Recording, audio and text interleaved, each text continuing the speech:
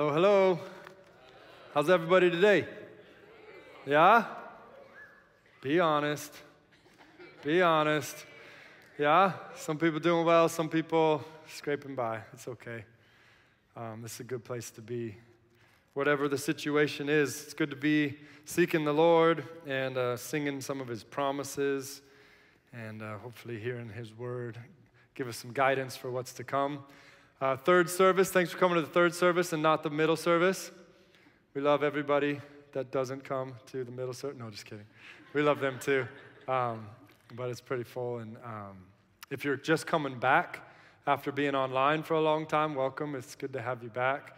For those that are online, thanks for sticking with us and tracking with us. I think it really is important so that the day when we do get to be together or as we go into the future, we can really have that united heart.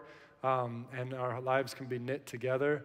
That's something that's really big around here. We really do want to make sure everyone knows that this church is not a 1 hour a week type church. We don't want people to just come watch a show and go. We don't want that because we know that following Jesus requires a lot more than 1 hour a week if we want to be strong and if we want to actually accomplish what He has for us to do. And it is true that we have a lot that we need to accomplish. There are a lot of challenges out there in the world, right? A lot of difficulties, a lot of real horrible things that are taking place in society. And yet, with all the challenges and all the great difficulties that are out there, the church is alive and well. And it was funny, this week I got a bunch of letters in the mail from like nonprofit organizations, Christian nonprofit organizations. And though it's not like my favorite thing to get mail from anyone really, it was like it was neat to just be reminded how many followers of Jesus are out there fighting for what's good. In particular, one of these envelopes was for an organization that's fighting for unborn children. And they're just one of many organizations that have rallied together and in the name of Christ are fighting for unborn children. And there's so many other things fighting for. I was with a guy this week who basically rented a facility, and the whole reason he did it is I just want to have a place for people who are homeless to come and get some reprieve. And he's doing it with his own money and from his own passion. And I just thought, this is incredible. And how many agencies and organizations in the name of Christ are out there trying to make a dent in some of the challenges in those ways. It's really a beautiful thing. It's a wonderful thing to be a part of the body of Christ. And believe it or not, drum roll. No drum roll? There you go. Oh, wow. Look at this. Look at third service. Second service, give me no drum roll. I get no, just kidding. Believe it or not, it is a really, really wonderful time to be a Christian. And the reason I say that is because Christianity shows itself to me more powerful in times of adversity than any other time. Jesus shows up in our own lives, right, when things are difficult. At least that's when we become most aware of Him. And it's beautiful that in a time where Christianity or Judeo-Christianity, all these things becoming more and more unpopular, it's really a time for the church to rise up and to take its stance as the alternative community that Christ has called us to be. And in those places, we're going to get to see the full power of the Lord revealed and more people ready to receive as well. So take hope, take heart. Bride of Christ, you are beautiful, you are necessary, and each one of you, just each one of us is so important to the whole. It's so important to the whole. And it's not that each one of us have to solve all the problems in the world. We're just supposed to solve and lean into the ones that are right in front of us that God has given us. And if all of us will do the little, it'll be a lot. It'll really accomplish a lot. So that's what's going on in our society. That's what's going on at the church. And now we're going to go to 1 Kings. If you want to grab a Bible and turn there, or if you want to scroll or flip or whatever you do on your phone, go to 1 Kings. 1 Kings is something in the Old Testament. Now, there's a lot of people in the world who would not consider it Old Testament, even though it is old. It would just be their testament. Our Judeo are those who practice Judaism. But for us, in this library of Scripture, we've kind of, divided between what happened before Christ and after Christ as the Old Testament, the New Testament. Both of these testaments, we believe as a church, are very important. They culminate in Christ. The Old Testament is looking forward to the coming of Messiah. The New Testament is remembering back the coming of Messiah. So we really hold all of this whole library of Scripture as to be inspired by God and beneficial and for us today. So, but we are going to the Old Testament. You do have to kind of put a little bit of a different lens on a little bit as you're reading through the Old Testament and what was going on in that day. Some of it wouldn't apply well to this day, but the principles do. I'm so thankful we have the New Testament to help us interpret the Old Testament. In some ways, you can look at the New Testament principles, always have Old Testament pictures. And for me, pictures are good when I'm reading a book or doing anything. So anyways, we're going to be going through 1 Kings. 1 Kings was written by a guy named Jeremiah, tradition tells us. And Jeremiah was a prophet, and Jeremiah was called the weeping prophet because he's bummed out a lot. Not a lot of people listened to what he had to say. It was tough to be Jeremiah. Sometimes he would speak the word of God in boldness and clarity, and they'd put him in a dungeon. Or they'd put him in a pit and not let him eat for days. Or they'd make fun of him or ridicule him. But this was Jeremiah's lot as he was a prophet to this time of the kings of Israel. There wasn't always kings in Israel, and now they don't have kings as well. But there was a time where the kings were the way that Israel was run. And during that time, Jeremiah prophesied, and he kept prophesying about this decline, that all these divisions, all this secularization that was going on in the nation was actually leading people to the edge of a cliff where they were going to drop off. And they were going to experience pain and frustration. In some ways, Jeremiah was talking to them as if they were the frog in the pot. You guys all probably heard that illustration. Don't know if it's true. I've never tried it because it seems kind of rude. But it's the idea that if you take a frog and you put it in a boiling pot of water, it'll just jump right out because it's like, that's hot, man. I don't want to be there. But if you take a frog and you put it in a cold pot of water and you turn up the heat, the frog will stay there and eventually die.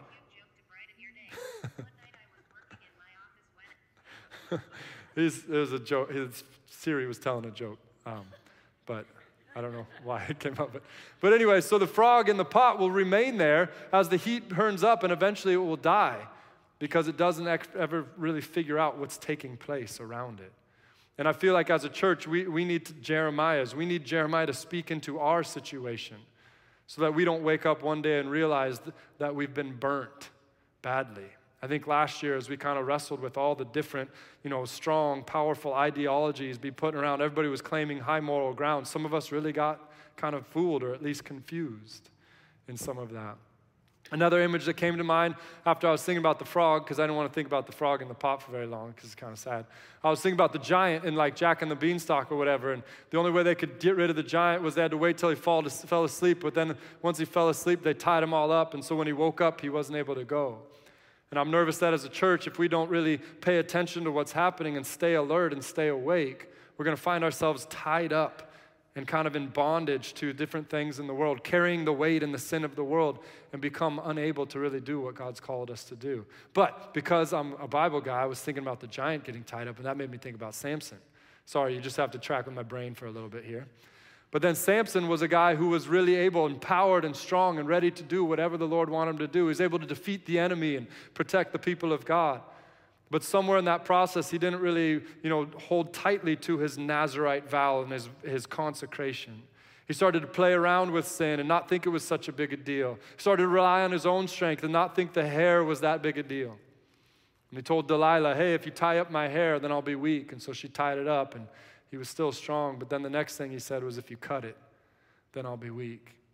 And so she cut it while he was sleeping. He woke up, and the Philistines were upon him, and he was powerless. And the saddest verse in the Bible says, and Samson did not know that the Holy Spirit had departed from him.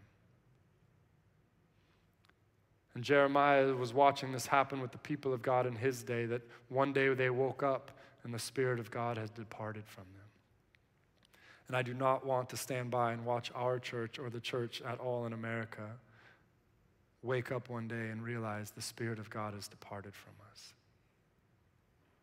And so we want to listen to what Jeremiah has to say in his day so that we can be awake in our day. Amen? Amen, amen, amen. And another thing that comes to mind is the weed. And I'm going to be putting a lot of kind of things in our minds that I'm going to borrow in the next weeks of messages. So, sorry, it's not going to be like weird, no hypnotism or whatever. Don't look at my hands right now. Just kidding, don't. But like, I'm just, like, this is an intro, so I'm going to be saying some things. If it's not all neat and clean for you, that's okay. Just hang on to those things, because hopefully they'll kind of come back in the weeks to come as we go through this series. But another image is that of the weeds getting choked, or the weeds choking out the good fruit, or the good seed that was growing up, the weeds choking it out. And I'm just wanting to make sure we can name the weeds, we can be aware of the weeds that are trying to choke out what God is wanting to do in our fellowship, in our lives, in our own souls, in our households, and in the institutions we're a part of, including this church. So that's why we're going to the book of 1 Kings. That's what Jeremiah was doing. Kings traces the history of God's covenant people under Israel's kings, beginning with the reign of Solomon. These remarkably relevant writings include prophetic interpretations of how each king affected the spiritual decline of Israel and Judah through its continuous divisions and secularizations. They were set apart as God's chosen nation, but decided they wanted to be like the other nations. Their success and prosperity caused them and their kings to become lax in the ways of Yahweh and to bring in the ways of other gods. The divisions include, and some of you, this will be a little history lesson for you. For some of you, if you don't really register all of these different things I'm talking about, you might need to read through the book of 1st and 2nd Samuel, 1st and 2nd Kings, get yourself freshened up. But basically there was a division between Saul and David. Saul was the first king of Israel, and God appointed him. And Saul, at one point in his kingness, in his leadership, he became so concerned about what the people thought and not as concerned about what God thought. And because of that, God rejected him and said, I'm going to put someone in as king who's a man after my own heart. And that's David, because David really cared more about what God thought than what all the people thought. That's a beautiful thing and important for our day. Then you have David and Absalom. David and his own son, there was a conflict there, a division there, where Absalom tried to take over authority and kingship from David. It caused a battle, a civil war of sorts. Adonijah and Solomon, chapter 1 of 1 Kings. Actually, as David dies, two of David's sons try and take ownership. Solomon wins out. Rehoboam versus Jeroboam, this is coming a little later after Solomon was king, and there was now a decision who was going to lead after Solomon. Solomon's son was Rehoboam, and everybody thought he should be king, but as he became king, he decided that the way to really be king was to tax everybody and to come on strong and to demand people follow him instead of earn a voice with the people. And what happened was not unity, what happened was division. And the 10 tribes of the north said, we're out of here. And the 2 tribes of the south remained with Rehoboam. But the 10 tribes actually followed after a guy named Jeroboam. Now I know, if I was writing the Bible, I wouldn't have used Rehoboam and Jeroboam right next to each other. It's so confusing. Which one's the north? Which one's the south? I don't know. Why they got to be both Boams? I don't know. But they are. So deal with it. So anyways, we also have Israel versus Judah. The 10 tribes of the north retained the name Israel. The 2 tribes in the south became the nation of Judah for that time. Jerusalem was the capital of the southern kingdom. Samaria was the capital of the northern kingdom. So there's division on which really is the capital. And actually that shows up again in Jesus' day, 1,000 years later, when the Samaritan woman says, you Jews say you're supposed to worship in Jerusalem, but we say you're supposed to worship in Samaria. So you see how all this stuff is working together. The Old Testament is so important. And then you have Yahweh versus Baal. You have monotheism versus polytheism. This was one of the craziest things that was taking place in Israel, is that during Solomon's reign, it wasn't that they ever stopped worshiping Yahweh in the temple. They just started adding other gods. It'd be like in this place, if all of a sudden you saw us take down the cross and we put up some other religious symbol of some sort. I'm not going to. But if you guys came in, hopefully you would be aware enough to go, okay, it seems like Living Streams might have changed a little bit, and you would be right, and you should go somewhere else. This place is not right. It's not good. But what was happening in their day was it wasn't that they took down the cross, so to speak. They just started putting other religious symbols over here or over here. We don't want to stop worshiping Yahweh, but let's put a little Baal thing over there. Because that way, if we get all the goodness of Yahweh, maybe we'll get the goodness of Baal as well. And the Asherah poles, and on and on and on. They begin to build these high places of worship in Israel, adding to the worship of Yahweh. But what they didn't realize is that the God of the Bible is a jealous God. Not in the petty kind of evil jealousy, but in the jealousy of a woman who says, I do not want to be one of your wives. I'm not making fun of women there. I'm saying that the right jealousy when a woman, if a guy brings home another wife, that woman says, no, I'm not going to sit here and take this. I'm jealous for your love. And if you want multiple, that means you don't want me, and so I'm out. And that's what happened in Israel. God said, if you want all these other things, fine, you can have them, I'm out. And they found themselves in captivity and exile. The other divisions are we want to be like the other nations versus we want to be set apart as God's people.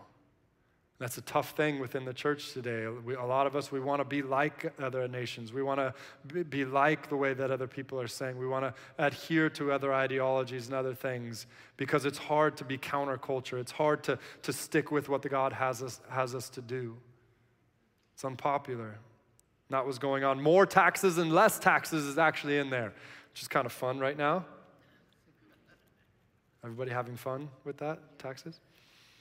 And then ultimately, God's ways are old-fashioned versus God's ways are right and true and good was the debate of that time. And we'll get into some of that as we get into 1 Kings 2. So ultimately, you've got Saul was the first king. After Saul became David. And then after David, Solomon became king. And then after that, there was a divided kingdom. And that's where the kings follows. There's about 25 different kings, and only 5 of them did anything very good. Which is sad, but that was the reality. Now you know why Jeremiah was such a weeping prophet as well. There's one moment of real hope. Actually, there's a few moments of hope that are all described by this one. I want us to just grasp this before we jump in. It happens in 1 Kings 18, and it's this moment of awakening or revival, so to speak. And I know many of us are praying for awakening and revival in the church, praying for awakening and revival in America, all these things, and that's beautiful and wonderful. And there were times where that happened. In 1 Kings 18, there's a guy named Elijah who's the prophet of Yahweh, and he sets up a big, match on the top of Mount Carmel between him and 450 prophets of Baal. And they go up to the top of this mountain, and Elijah's basically called all the people together that would come to see who really is God. And this was his line. It was in the little opening video. It says, Elijah went before the people and said, how long will you waver between two opinions? If the Lord is God, follow him. But if Baal is God, follow him. Elijah said, enough of this. We're not going to do both. We're going to do one or the other. We're going to decide this day. And so he calls the prophets together. And he says, all right, you guys go first. Make a sacrifice. Build an altar, make a sacrifice. And if your God comes down and answers your pleas with fire and consumes the sacrifice, then we'll know that Baal is God and we should follow him. But if not, I'm gonna do that. Same thing. I'm going to build an altar. I'm going to lay a sacrifice on it. And if Yahweh answers by fire, then we know he is God and we should follow him. So there's this big moment. And so the prophets of Baal do their altar and they lay down their sacrifice and they start doing all their rituals to get the attention of Baal and to have him move. They even start cutting themselves after they're screaming and shouting just to try and get Baal's attention, showing how sincere and devoted they are. And then, this is no joke, Elijah at one point is like, maybe you should yell louder. Because nothing was happening. Seriously, it's in the Bible. You can talk trash as long as you're doing the right thing. And then a little later, nothing happens, and he's like, hey, maybe your God's in the bathroom or something. It's in there. Read it. And then after a while, nothing happens, and he says, all right, my turn. And he goes and he builds an altar just out of some stones in a very simple way, just like the Old Testament teaches or the law of Moses teaches. Then he prepares a sacrifice and lays it up there, just like the law of Moses teaches. And then he just prays a simple prayer and says, God, will you show him that you're the real deal? And God comes and answers with fire out of the sky and consumes the sacrifice. And in that moment, there is an awakening in the people that were able to be there and see that. And they dealt with the prophets of Baal, and they, in that moment, turned to the Lord. And sad to say, it was a momentary revival. But what our nation needs, what our church needs, what your kids need, what your workplaces need, what your household needs, is we need to be people who are like Elijah, who listen to what the Lord is asking us to do, and boldly and courageously we go out and we put the Lord's faithfulness on display for everyone around. Now, I'm not saying you should go to the top of Squaw Peak and try and meet someone there and call down fire from heaven. I mean, if the Lord's telling you to do it, you could try it. But I don't know. But there are lots of things that the Lord is asking us to do. Lots of ways he is asking us to be bold and courageous and stand up for what is right and stand against what is not right. And if we do it, the Lord will come through and show himself faithful. So that's happened a few times. We'll get some other stories about those. But that's a little bit of a recap of 1 Kings. Now let's go to chapter 2, and we'll enter in. So when the time drew near for David to die, he gave a charge to Solomon his son. I'm about to go the way of all the earth, he said. So be strong and show yourself a man, and observe what the Lord your God requires. Walk in his ways, keep his decrees and commands, his laws and requirements as written in the law of Moses, so that you may prosper in all you do and wherever you go. And that the Lord may keep his promise to you if your descendants watch how they live, and if they walk faithfully before me with all their heart and soul, you will never fail to have a man on the throne of Israel. And so David is kind of deathbed situation. He calls Solomon in, and he gives Solomon this final charge. He says, Solomon, I'm going the way of all the earth. And you're going to need to be strong. You're going to need to stand up. You're going to have to be a man. And here's what it means to be a man, Solomon. It means you observe the law of Moses. And you obey what's in there. That's what you need to do, Solomon. You need to observe the law of Moses, and you need to obey what's in there, walk in what is in there. Now, it's interesting because at this time, the law of Moses was probably about 400 or 500 years old. So there was a real debate at that time because the law of Moses came to the people when they were still in the wilderness, right? They had just got out of slavery in Egypt. They stop at Mount Sinai. The law of Moses comes down, and now that law of Moses was help guiding them into becoming a nation. And God led them to the promised land, and they start to form into a nation. And over that 400 or 500 years, they went from that type of people to now really one of the world powers. Under David's leadership and now Solomon's, they really were becoming the world power. In Solomon's day, it was like they had no enemies. They had no one wants to fight them. Instead, all the nations would send delegations from their nation to come and just sit at the feet of Solomon to hear his wisdom.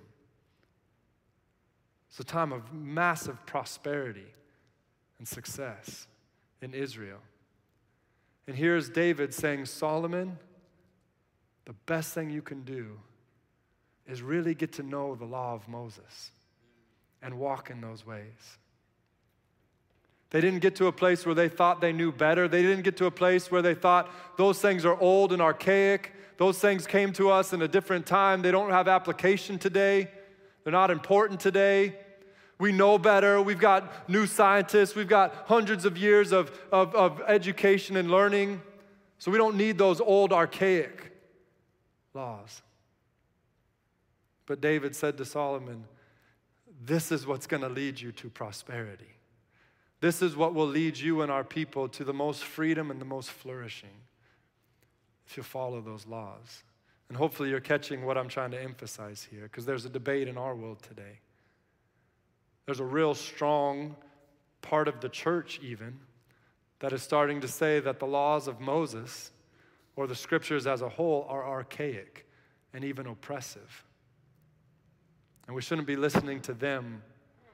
We shouldn't be observing their ways and walking in those.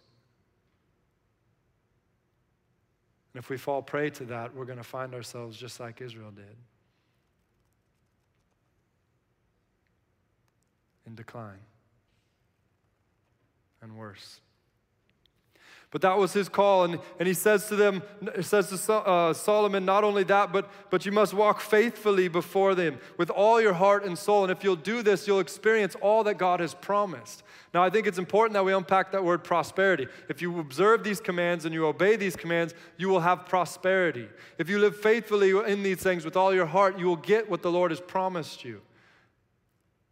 And it's important that we remember prosperity, when interpreted through the New Testament, does not equate to the American dream. It doesn't equate to riches beyond your wildest imagination.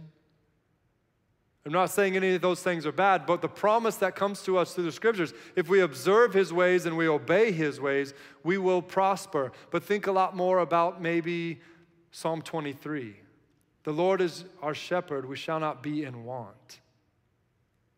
Because He's going to lead us beside still waters and into green pastures to give us what we need. And He will lead us through the valley of the shadow of death, and our cup will overflow. In that, there isn't a promise to anyone that you won't have any more hard times. You'll still be dealing with the valley of the shadow of death, but you'll have the strength, you'll have the presence of God to help overcome it.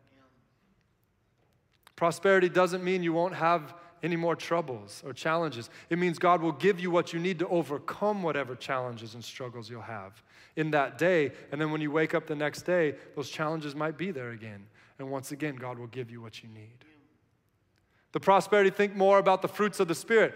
The fruit of the Spirit is love, joy, peace, patience, kindness, meekness, gentleness, and self-control.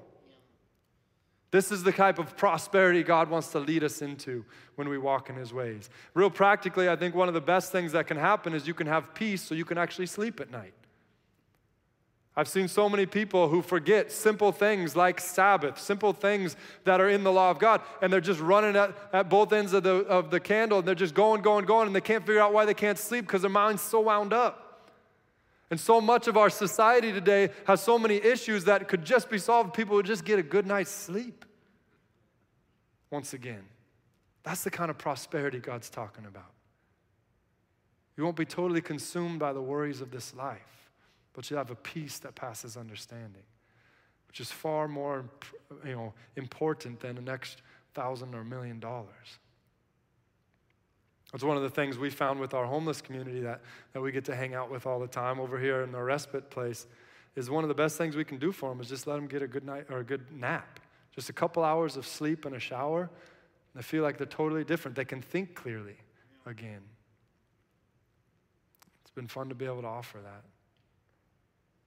But this is the prosperity that's being promised to us if we observe the ways of God and we obey them faithfully.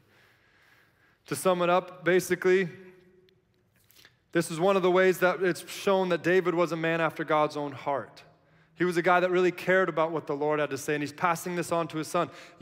Solomon, you need to learn about what God wants above everything else. David was a man after God's heart when he sought to do what was right in God's eyes more than what is right in his own eyes, in the eyes of popular opinion. And right now, we need the same heart. The world around us is claiming the high moral ground, though it's through its clever and cunning humanistic philosophies and ideologies. But they are just castles made of sand.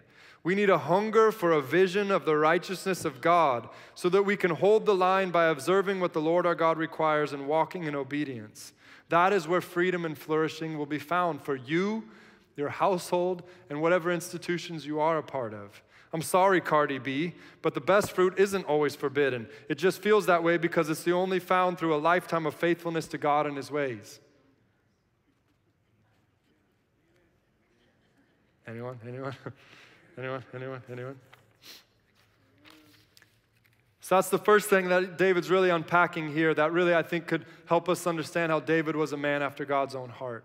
David didn't get right all the time, but David really did want to know what God wanted. And when he walked onto that battlefield, surrounded by Israel's army, under the command of Saul the king, and he looked down in that valley and he saw that giant blaspheming the name of God and the armies of Israel. And he saw the fear in everyone's eyes. David in that moment was gripped by what God wanted. And God wanted to show his strength on behalf of his people that day. But no one else was willing. No one else was courageous enough. No one else was so concerned about what God thought, they didn't care about anything else. And so David runs down into that valley, slinging his little sling. He takes out the giant. And that was a mark of David's life. Even in the times where he had made mistakes, when he figured out what God wanted, he ran for it. He abandoned everything else to get it. The second thing that shows that David was a man after God's own heart comes in this next little passage. So pick up in verse 5. Now you yourself know what Joab, son of Zeruiah, did to me, what he did to the two commanders of Israel's armies, Abner, son of Ner, and Amasa, son of Jether. He killed them, shedding their blood in peacetime, as if in battle. And with that blood stained the belt around his waist and the sandals on his feet.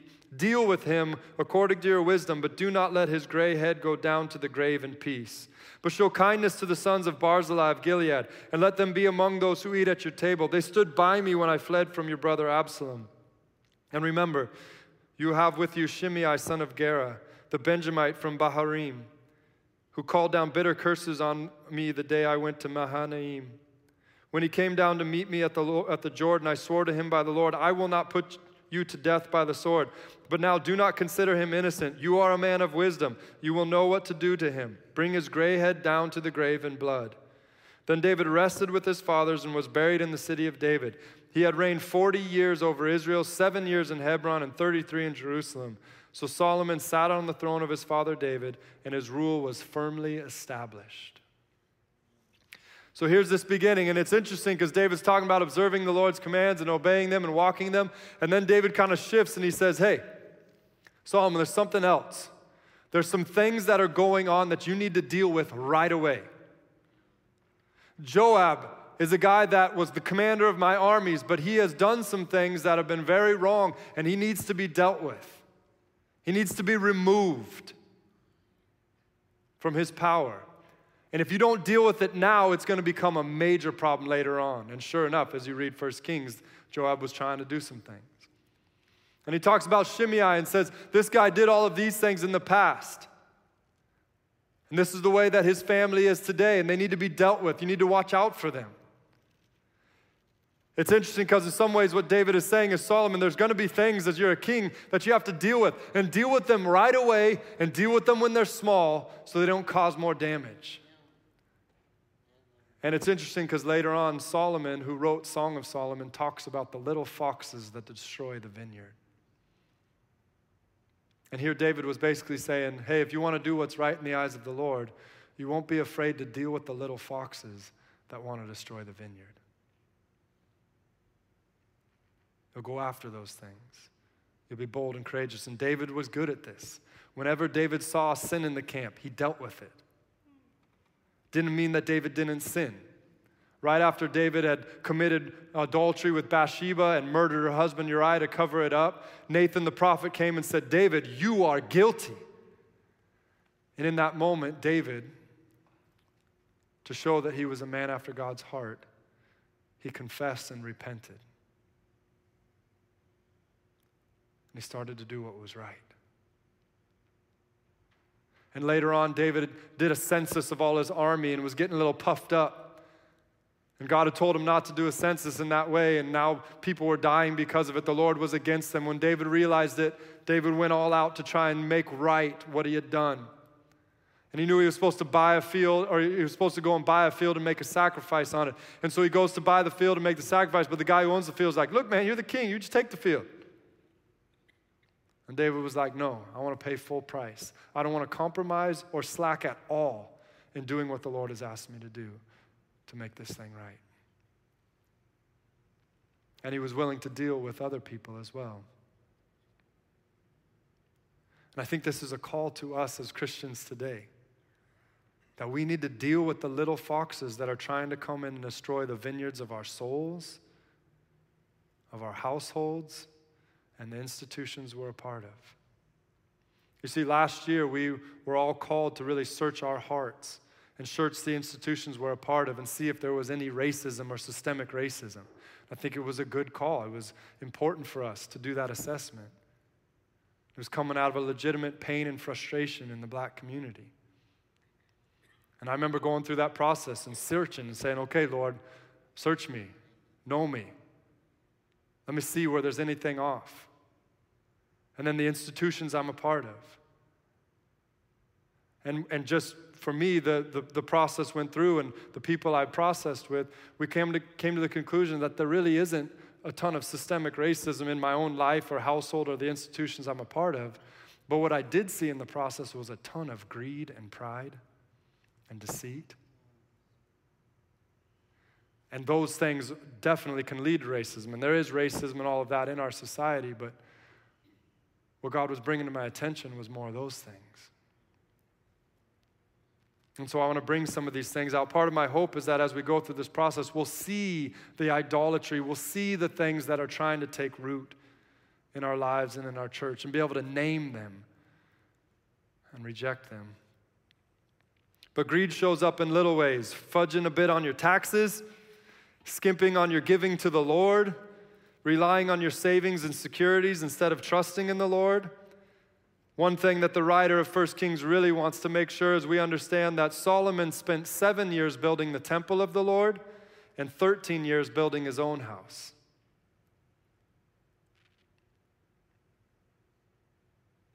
And basically, we've got to come to the understanding that all of the time, talent, and treasure that God has given you, the body he's given you, the brain he's given you, the beat in your heart and the breath in your lungs, he has given you all of that so that you will build his kingdom here on earth. That's what all of that is for. But for some reason, we have begun to use all those things to build our own kingdom. And I'm not saying it's wrong for you to have those things and to have a kingdom, so to speak. But Jesus told us we got to seek first his kingdom and his righteousness. And if we do that well, then he'll add to us all the things that we need. Basically, if we'll prioritize his business, he'll take care of our business. He's a lot better at business. And yet, in Solomon's day, even though he had this charge, he spent 7 years building the temple of the Lord and 13 years building his own house. And so those little foxes, those little compromises, they ultimately lead to major sacrifices. And one of the things that God has given us to fight against greed in our lives is the faithful tithe. It's not a legalistic command. It is to help make sure that the things of God are funded and cared for in the world, but it's more than that, something to keep our hearts from getting greedy. It's daily, monthly, weekly, whatever you do. It's that continual dealing with the little foxes that want to destroy the vineyard. And in the Old Testament, the practice was 10%. In the New Testament, it's much more generous than that. And if you're concerned that this is just a little ploy to get you to give more to Living Streams, then don't give to Living Streams. Give to something else, if that's really a challenge for you. I think this is a great place to give to, and I think the integrity here is beautiful. But literally, if that's a check in your heart at all, please don't. Please don't. Give where you can give generously and cheerfully. For us as a practice, as an institution, we just decided last year, even though we qualified for the PPP, we got the PPP money and it was nice. For us, I'm not saying this is what you should have done or should do. For us, we just, as an elder board, realized the only way we can make sure that there is no little fox of greed making its way into our institution is to give it all back. And so we did. And we were also able to pay our personnel, and we didn't even have to tap into our reserves. But these are practices that God has given us, not so that we can be burdened, but so that we can find the most freedom and flourishing. The next thing, pride. Pride shows up in little ways like an unforgiving spirit or an unwillingness to say sorry. It shows up in an unhealthy ambition and striving. It shows up in seeking first your kingdom and satisfaction before God and others. It shows up in hatred or belittling of others. That's the way pride shows up. We got to find those things. We got to deal with them because they're little foxes that want to destroy the vineyard. It's also important for us to think biblically, and when Jesus talked about the weeds that choked out the good soil, he named two things. He said the worries of this life and the deceitfulness of riches. Those are the things you got to watch out for, he said to his disciples. And so we need to watch out for those things. The worries of this life can totally overwhelm us, and that doesn't mean there aren't worries in this life. But the practice that counteracts the worries of this life is worship. Worship is basically taking all of the burdens, all of the challenges, all of the big, scary things in our life, and then coming into God's presence and comparing them to Him. And He's so much bigger. He's so much grander. And those things shrink in His presence. That's how David was able to take on the giant, because the giant was puny in God's eyes. Another practice that's important is silence and solitude. And one of the things that came up as I was thinking about the little foxes is just distractions.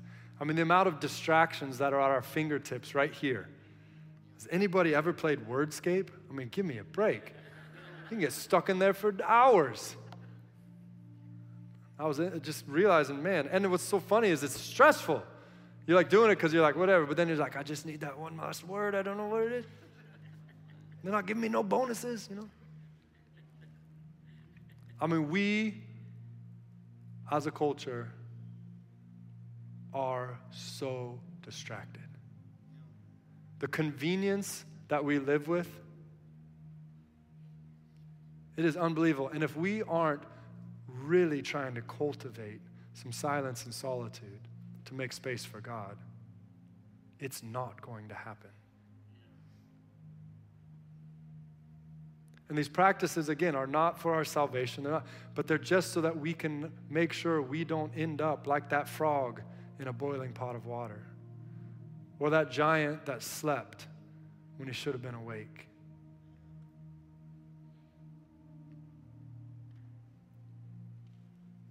The little foxes are there. And if we want to be people after God's heart, we won't let them stay. We'll shoo them away. Let's pray. Jesus, I really pray that your Spirit would shine the light into our souls, into our minds, and make it clear what little foxes are there. Lord, I pray that this message wouldn't land heavy on people, but instead it would meet them in their hunger and encourage them, that you hear their prayers and you know their heart. I thank you for the young man in second service who said that it was about 3 months ago where he just realized he was just not able to get full or to get free or to get joy. And then he ended up severing some ties and relationships that he had. And he said it was immediate that his soul was lifted. And so this message was just confirming for him. And so exciting to him that he was actually hearing from the Lord on his own. So I pray that that would take place, Lord, today. Build your bride, make her beautiful and powerful, I pray. Thank you for being such a good Father that doesn't leave us the way we are, doesn't let us fall off the cliff.